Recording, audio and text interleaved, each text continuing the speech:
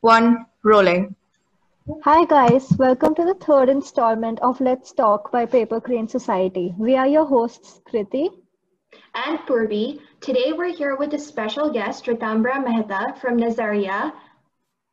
I'm Ritambara. I work with a queer feminist resource group that's based out of Delhi called, I've already said the name. It's called Nazaria Queer Feminist Resource Group.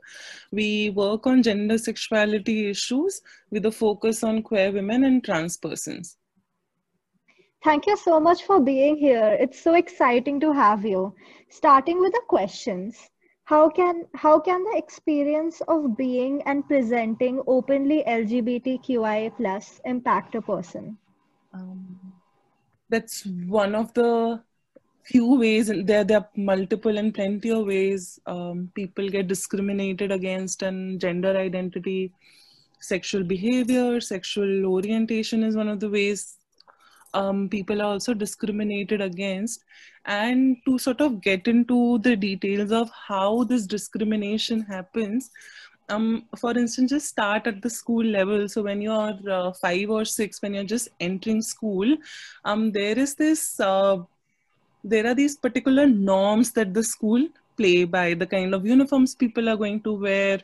In fact, the classroom that I grew up in, I studied in a convent school, only girls studied there, but I often spoke to my friends who studied in co-ed schools. There was this, of course, uniform was one issue, like boys had to wear a certain uniform, girls had to wear a certain kind of uniform, where these girls and boys are going to sit, the way we are supposed to behave in a classroom, where we are supposed to behave in a playground.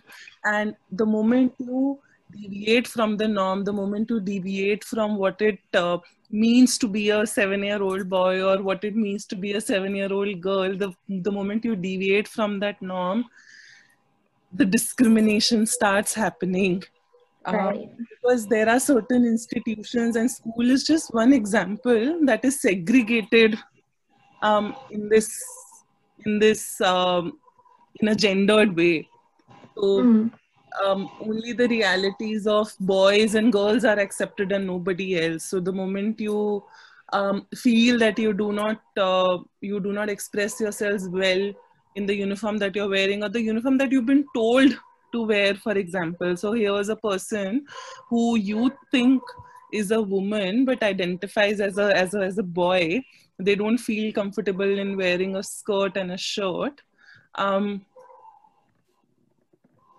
The journey or the distress that a person would go through is something that's even beyond discrimination, so to speak. So these are little emotional distressors that a gender non-conforming person or a trans person would go through the moment you start going to school. And when it comes to sexual orientation, of course, the kind of textbooks that one goes through, the kind of examples that are given in a classroom, and just forget a formal classroom setting, the kind of conversations the friends would have outside of a classroom around crushes, around girlfriends, around boyfriends, are also quite gendered. As in, if I am somebody, I'm a woman, and I like a person of the same sex, same gender, it's very difficult for me to identify with these conversations as well. For example, even in smaller age groups, when we are learning about what a family looks like, there's a very particular notion of what a family looks like, right? There'll be a father, there'll be a mother, and there'll be kids. But what about what about people who like people of the same gender, right? Right. Then is the textbook communicating that that's not possible at all? That you don't fit the norm, or forget gender identity and sexual orientation. There could be people in my classroom who have single parents, for instance. Do we imagine a family outside of the man, woman, children norm? Can it think of two fathers? Can it consist of two mothers, or can it consist of a single parent? Would it be a better option to have unisex uniforms, or would it be a better option to sort of start propagating the idea that clothes do not have a gender and people should be able to wear what they can within what the school dress codes offer? Right. Now, Akshita, that's a question worth thinking about. Of course, I don't have a clear-cut response in terms of, if not a uniform, then what, right? Because see, the reason, again, I'm not an expert on this subject, but the reason why uniforms were started, the idea was to create some sort of a uniformity, right? Because a school would consist of students from all walks of life. There'll be a difference in caste, class, religion. Of course, gender is one that's really visible, right? Perhaps that's the reason why uniforms were started, to give a sense of uniformity. But when we talk about unisex uniforms, then the question also arises, what is unisex for us? So if I were to ask you that question, what according to you is a unisex uniform?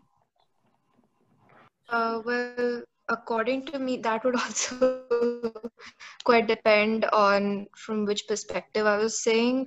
Because if I was speaking from the perspective of a school, then that would just simply be a shirt and a pant. But in my perspective, there's nothing really that's completely unisex. Absolutely. This is exactly what we need to think about, because for us, a unisex uniform is a pant and a shirt, for instance. But a pant and a shirt is also extremely gendered, right? And to say that let's do away with these values that we attach to uniform is also not, is this quite simplistic, right? That let me not attach any gendered value to these uniforms to begin with. So the idea should also be, again, not to sort of get into what uniforms should we be wearing, but for example, schools as an institution also need to think about the fact that there are people who may not, there are girls who may not identify as girls, there are boys who may not identify as boys, there are people who would like to switch, there are people who would like to wear pant and shirt, there are people who would like to wear a skirt. So the idea is to also give that sense of freedom while retaining a sense of uniformity, right? Right. So, again, there is no one simple answer, but the idea would be to continuously question that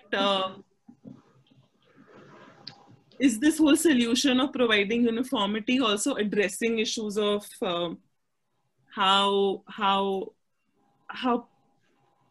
people attribute a certain gender to the kind of uniform a person is wearing. For example, if you're wearing a skirt, you are a girl. If you're wearing a pant, you are a boy.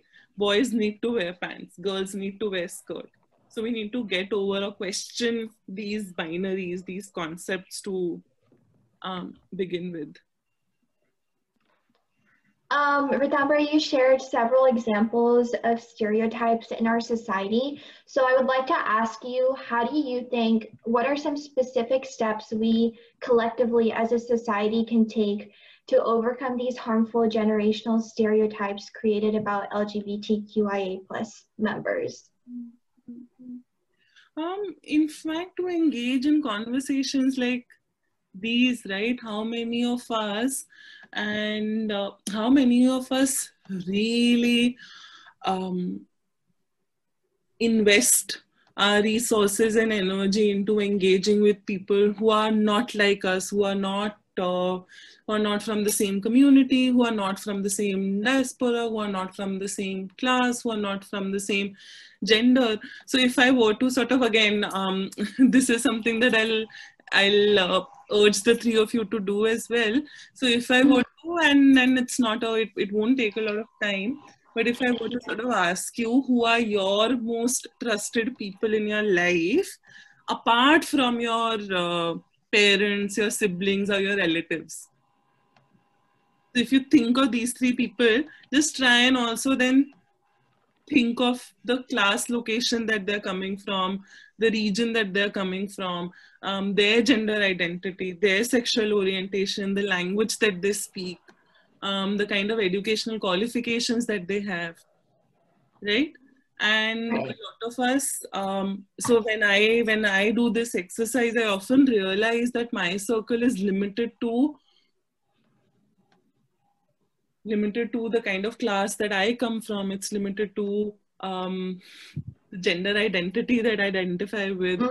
It's limited to, so I am friends with people, so I identify as queer, and my friends are also my trusted circle of friends also happen to be from the queer community.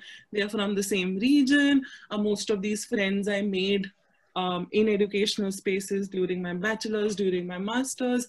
So how much energy do we spend on expanding our circles? And this is and also there's nothing wrong in it.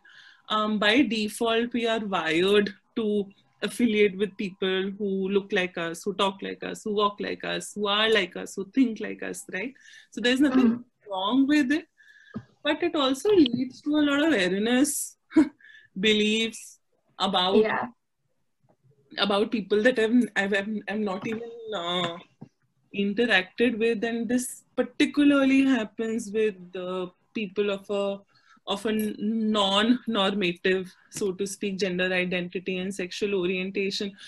When I think about it, my engagement with spaces like these only started, say, about 10 years back, 15 years back.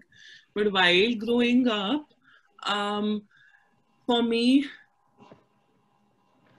trans people only meant hijras, for example. And there was no way for somebody growing up in the 90s without internet to also find out what do we mean by trans identities. For me, sexual orientation only meant being lesbian or gay. And for me, it only meant highly sexualized identities, because this is what, or something dirty, because this is what my parents communicated to me. So how does one come out of it, or how does one grow out of these again erroneous beliefs that your parents keep telling you about?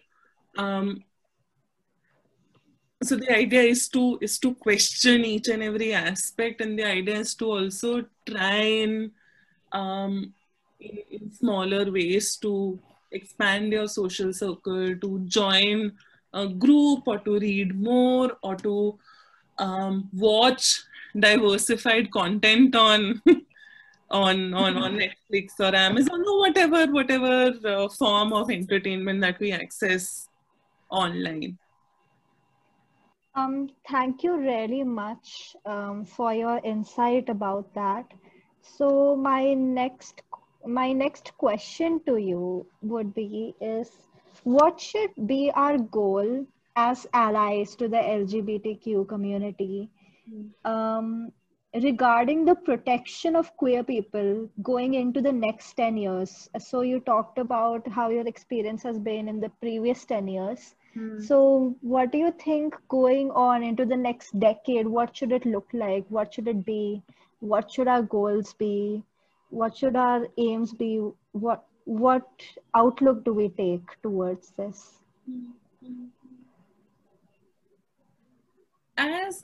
So one thing that, and this is something Nazaria also constantly talks about, that when we consider ourselves allies, of course we consider ourselves allies when we are looking at the issue of queerness, or when we look at LGBT as an identity, but sort of take a back seat and think about how society generally tends to discriminate against people who are not normal, so to speak, right?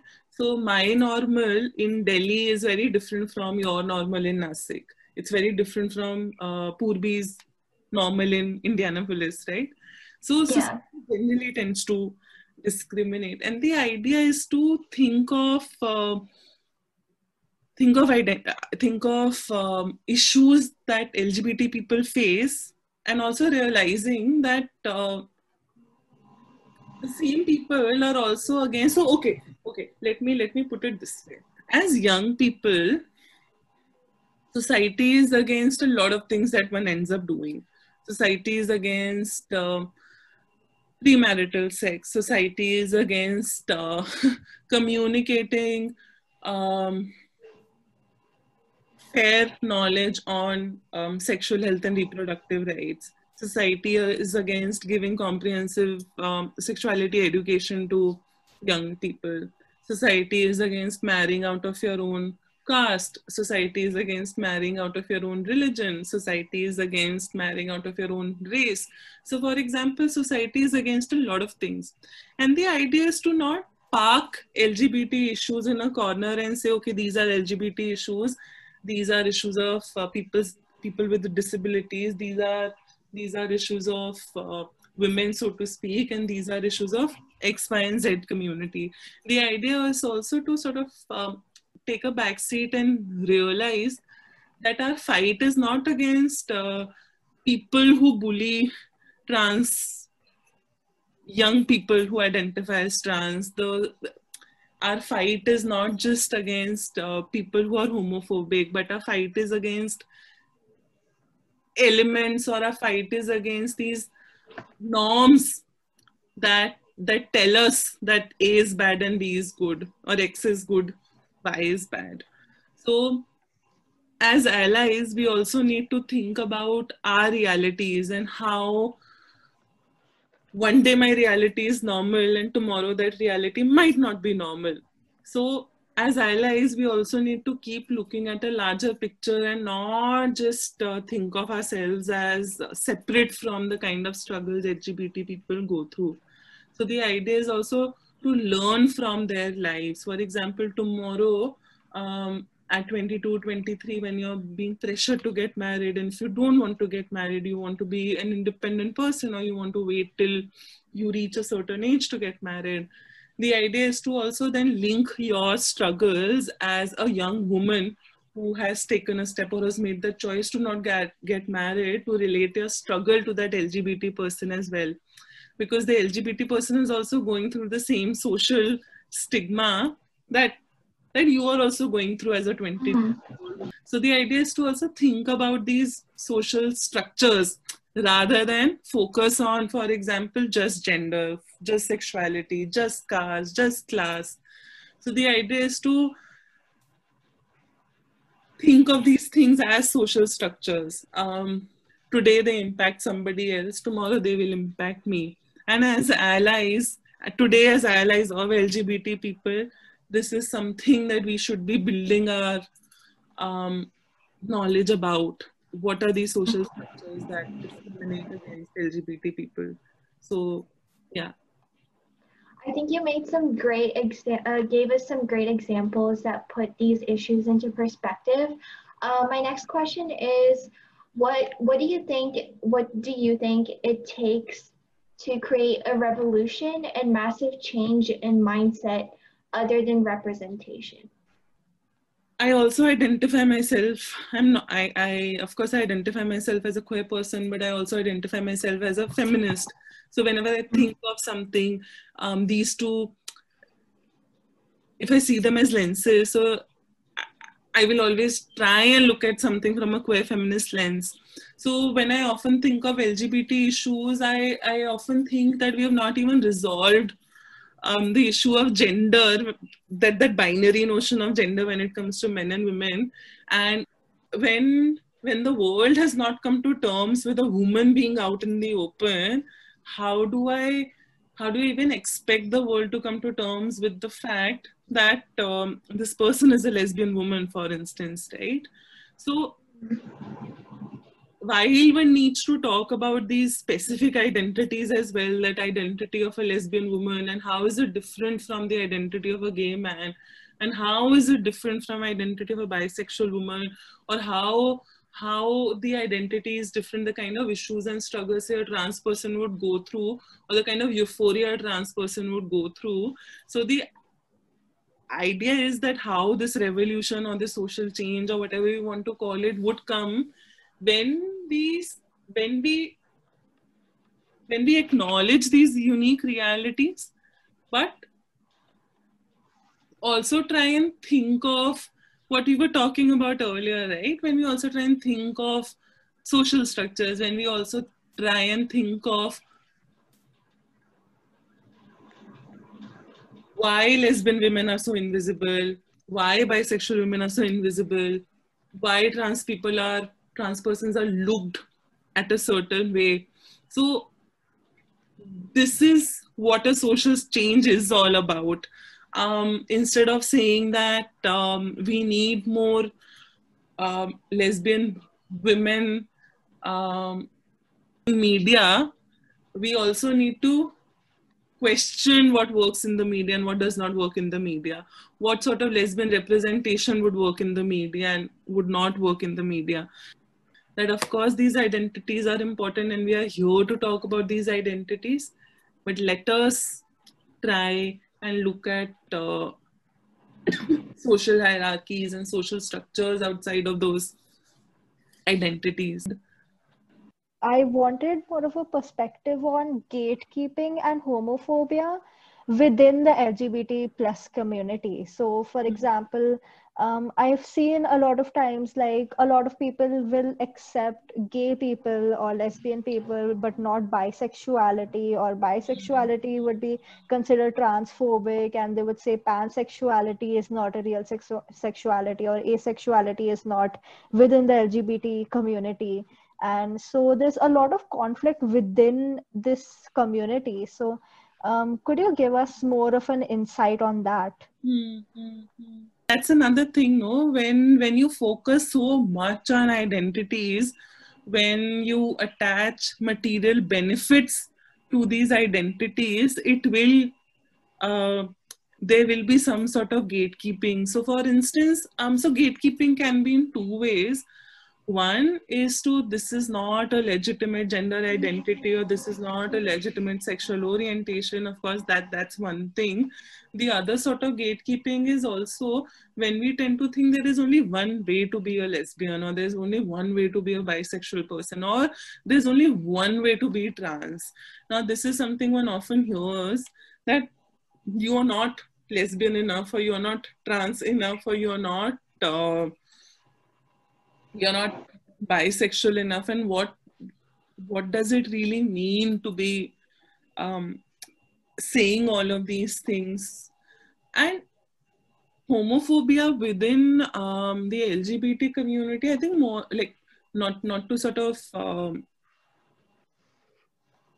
not to pit homophobia and transphobia together, but there is a lot of transphobia within the LGBT community. You go on these dating sites, and also see, now to think about it, LGBT people are also not, it's not that LGBT people do not discriminate. So going back to that first question, so one faces a lot of discrimination from people outside the community, but one faces a lot of discrimination within the community. So LGBT people are also extremely classist. LGBT people are also extremely casteist. LGBT people are also extremely transphobic, for example. LGBT people are also they are also very ableist. So for example, when you go on these dating sites, I'm not sure if you're a fat person, for example, your success rate on these dating websites, same-sex dating websites, is also going to be terrible. Or for example, if you're trans and if you go on a dating website, I'm not sure what sort of a response. In fact, I'm not sure you'll get a very positive response. So this is something, and because now the thing that we believe at Nazaria is because we end up focusing so much on identities, and we end up focusing so much on creating these little cliques and communities, that we often tend to forget that what is it that we are fighting against. Are we fighting against each other, or are we fighting against that larger structure that oppresses a certain kind of people, that oppresses people with disabilities, that oppresses fat people, that oppresses Black people, or that oppresses people of a certain class, caste, religion. So again, I don't know if it answers your question, but of course there is gatekeeping, and there is a reason why this sort of a gatekeeping also happens.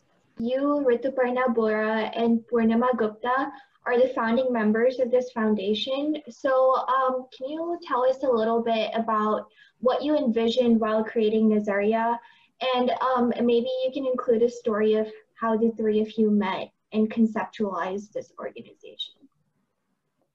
Oh, so Ritu and I met as a part of Delhi Queer Pride Organizing Committee, and then both of us went on to work with a collective called Kashti. It was a LBT collective, a collective of lesbian, bisexual, and trans persons identified assigned female at birth.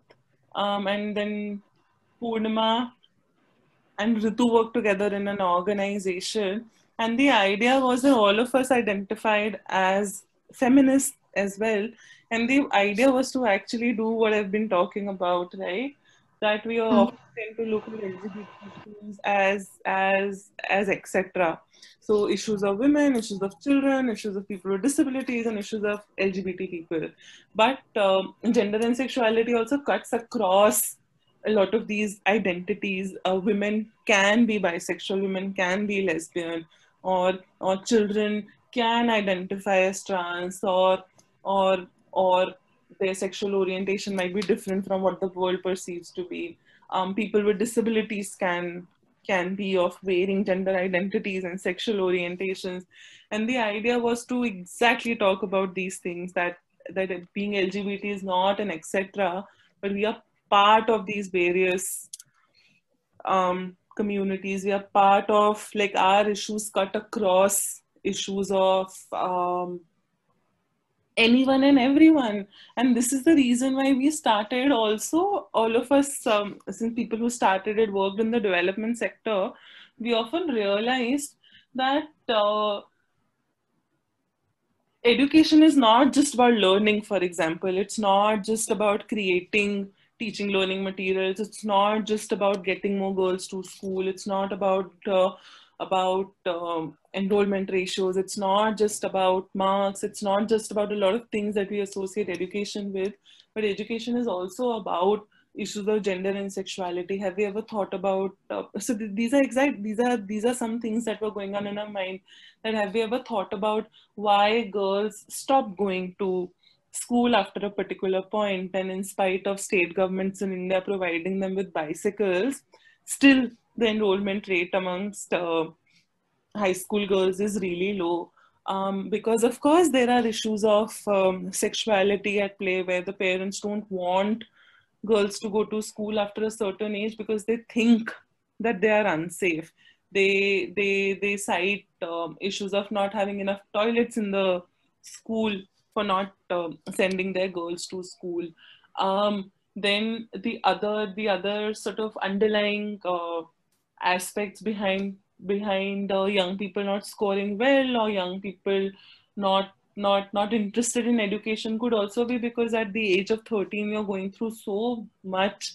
There are changes in your body. You tend to see a lot of things around you. How do you make sense of the world around you, right? How will I be able to concentrate on a chapter on say nuclear reactor or something else when there is some other kind of reaction going on in my head? How do I make sense of it all? Do I have somebody to talk to? Is my teacher going to listen to me? Is my sibling going to listen to me? Are my parents going to listen to me? And the idea was that, of course, learning is important, but at the same time, talking about these aspects is also important. When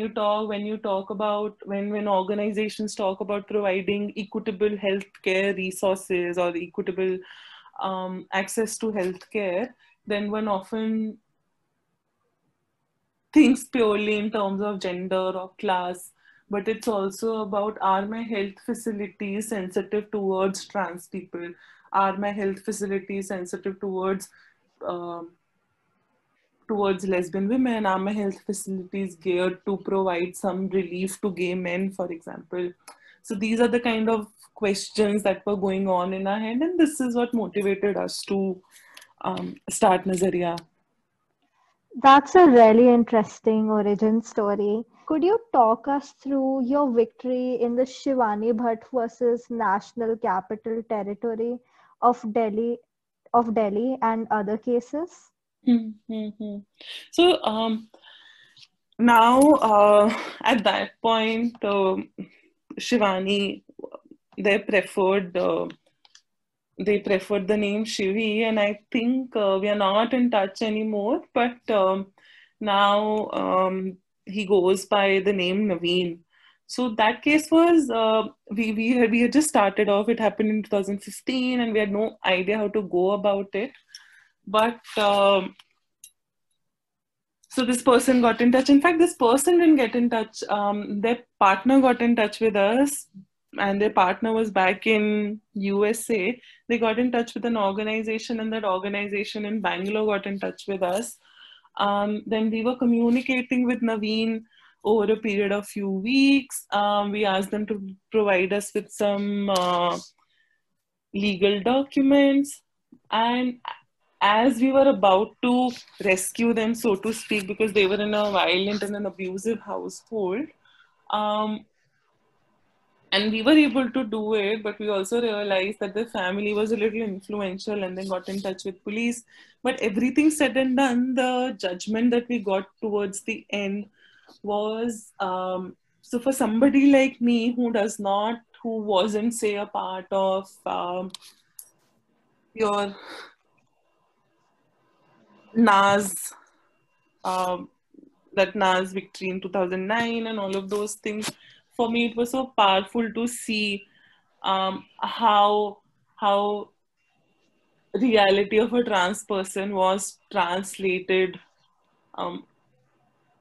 into a success story in a courtroom, where the judge spoke about how perhaps there is a need to emancipate yourself from your parents, or perhaps there is a need to recognize that this person does not identify with the gender that was assigned to him at birth.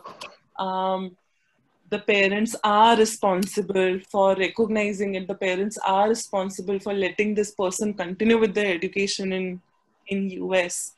And these are the things that make you hopeful that even though society somewhere, of course, discriminates, but law also to a certain extent, not always, but law also to a certain extent also sort of upholds our constitutional rights. And not just in case of Naveen, we've also been part of numerous cases where two women want to live together, and we have approached courts, and they've guaranteed that there is nothing under the law that can stop two women from living together. For example, in case if you're over the age of 18, your parents don't really have a say over your life, and the constitution would respect your autonomy, for instance. So these are aspects that one feels that makes hopeful that at the end of the day, of course, one hears a lot of things about how the legal system works, but at the end of the day, we've definitely experienced some positive outcomes when we've gone to the courts, where judges have taken out time and have been sensitive to listen to what the petitioners want to say. They pay heed to what they're thinking. They pay heed to their emotional turmoil. And these are aspects that one sort of pushes the organization, or pushes the people who are part of that organization to work further. Wow, that's so inspiring. So I wish Naveen and all the people that you have helped all the happiness in the future. It's really inspiring, as Purvi said, to hear about all of these stories, and I really hope that you are able to help more people like Naveen in the future to gain the rights that they deserve. Mm.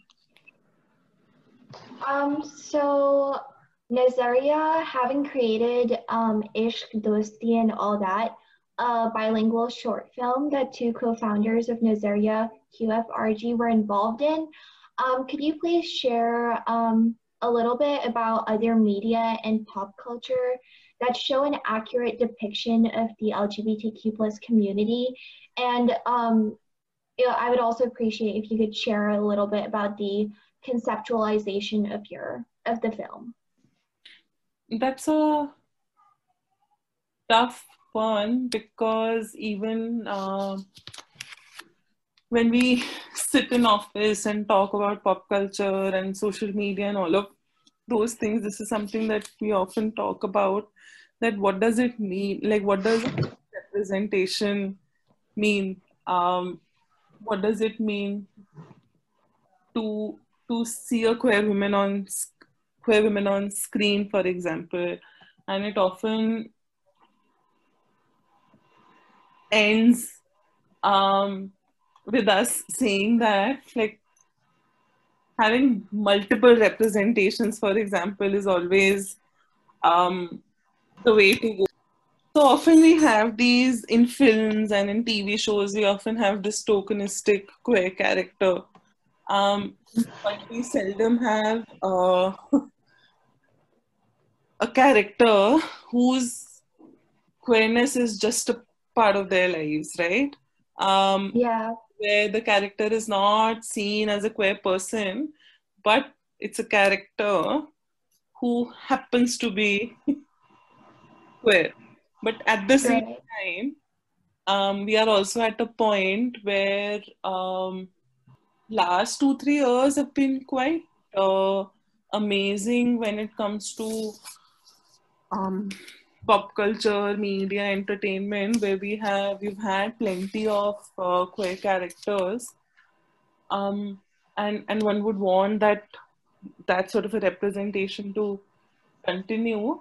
But the way to go would be to represent lives of queer people as it is, and not sort of pander to a certain community. And the idea behind making Ishq Dosti and all that was exactly that. We didn't want a film that educates people on lives of queer persons. We didn't want to show this is how a queer person lives, this is something that you can learn from. But the idea was just to capture their life at a particular point, to talk about dating, to talk about heartbreak, to talk about sex, to talk about sexuality and all of those things. And this is how one would want that representation to be, to just get a glimpse into an aspect of their life. And this is what one also expects from social media, that we don't want these tokenistic characters, but I just want a character who happens to be a certain someone without getting into too many details. And that's what I don't think there's something as like one true representation.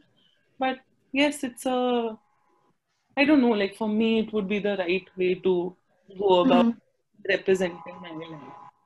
Yeah, I agree too. A lot of movies and TV shows just have like these outlandish, outrageous representations of members of the LGBTQ plus community that doesn't necessarily align with their real lives. And I really like the idea behind creating Ishq Dosti and all that.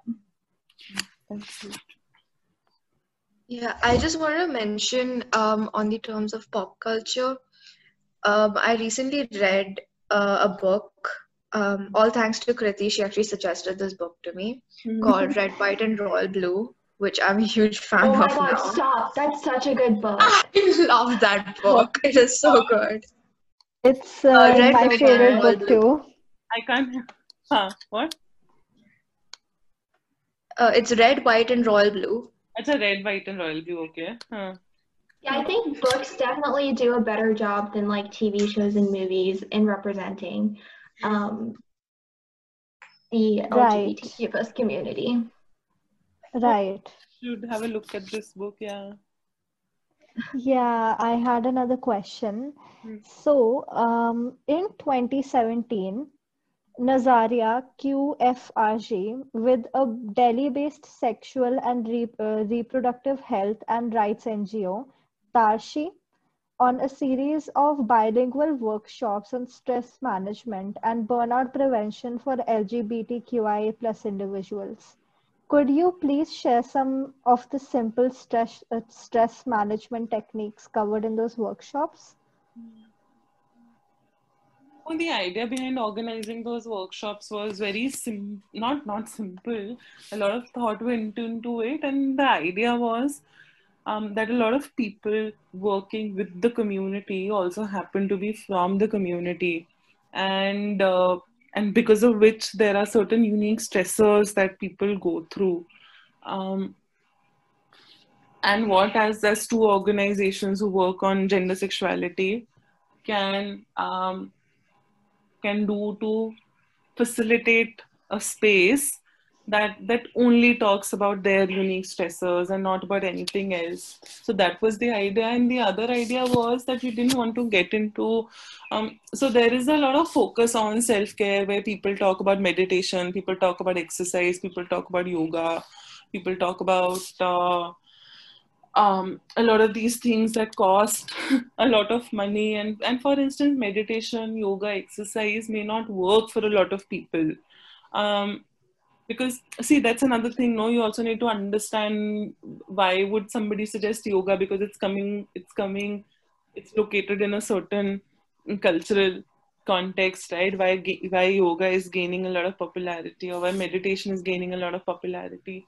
So the idea was to also move away from these often cited and extremely quote unquote popular ways of um, caring for yourself. So at these workshops, one of the things that we did was for people to create a space where people can vent, where people can talk about, can bash the community, can bash their families, can express themselves. And one often realizes that there are very few spaces available where one can be themselves and one can talk without censoring themselves. So that was one idea.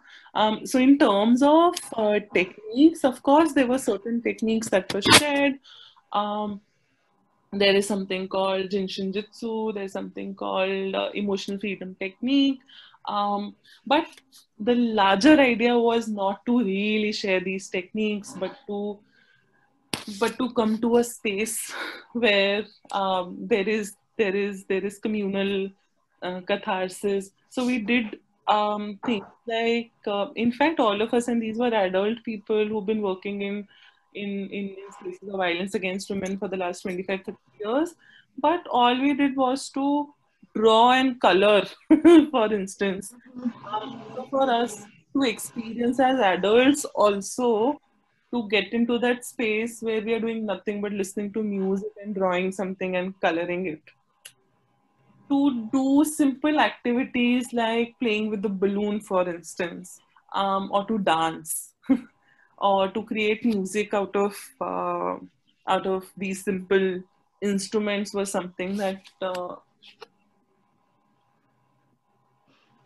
led to a certain kind of catharsis. So of course, there are these lots of techniques. There are lots of spaces available that will urge you to do this, that, and the other. But just the fact that one created an exclusive space to talk about these things is what I think worked with these workshops. That's So neat. I wanted to get your opinion on how long do you think it will take for the LGBTQ plus community to become fully incorporated and accepted in the Indian society? That's I really don't know how to respond. Because, see, what do we mean by fully incorporated? So, when the laws change, when courts allow people to get married, when courts allow people to adopt kids, when insurance companies start catering to same-sex couples. So, what does it mean to be fully incorporated? It can mean all of these things, right? Mhm. And at the same time, there's also a possibility that all of these things can happen, but still LGBT people are not incorporated. And I think one can think about it from the point of view of, say, for example, that binary men, women, that how women have pretty much all the rights, right, in every country. For instance, majority of countries, women have um, they have the right to vote, they have the right to study, they have a right to get higher education, and so on and so forth. But do I still think women are fully integrated or incorporated in our society? No. There is still a lot of sexism. In fact, forget absolute discrimination. All of us do not discriminate against women, but at the same time, there are certain aspects to our culture that are inherently discriminatory, right? The kind of Mhm. choices that women are able to make, the kind of educational choices women are able to make. Do they have the full freedom or the full choice to be a part of public spaces? So one is never sure what it means to be fully incorporated into something. Is it just about legal aspects, or is it about this? But perhaps it is about a combination of all of these things in in total. But again, like going back to what I was sharing earlier, like this full incorporation also needs to be thought through. That like one needs to work at every level and not just focus on, say, the legal aspects or the social aspects. Yeah. That was a very interesting conversation. Thank you again, Ritambara. You guys at home can support us in Nazaria through the links in the description below. Please share, comment, like, and subscribe. Thank you for watching. Stay safe.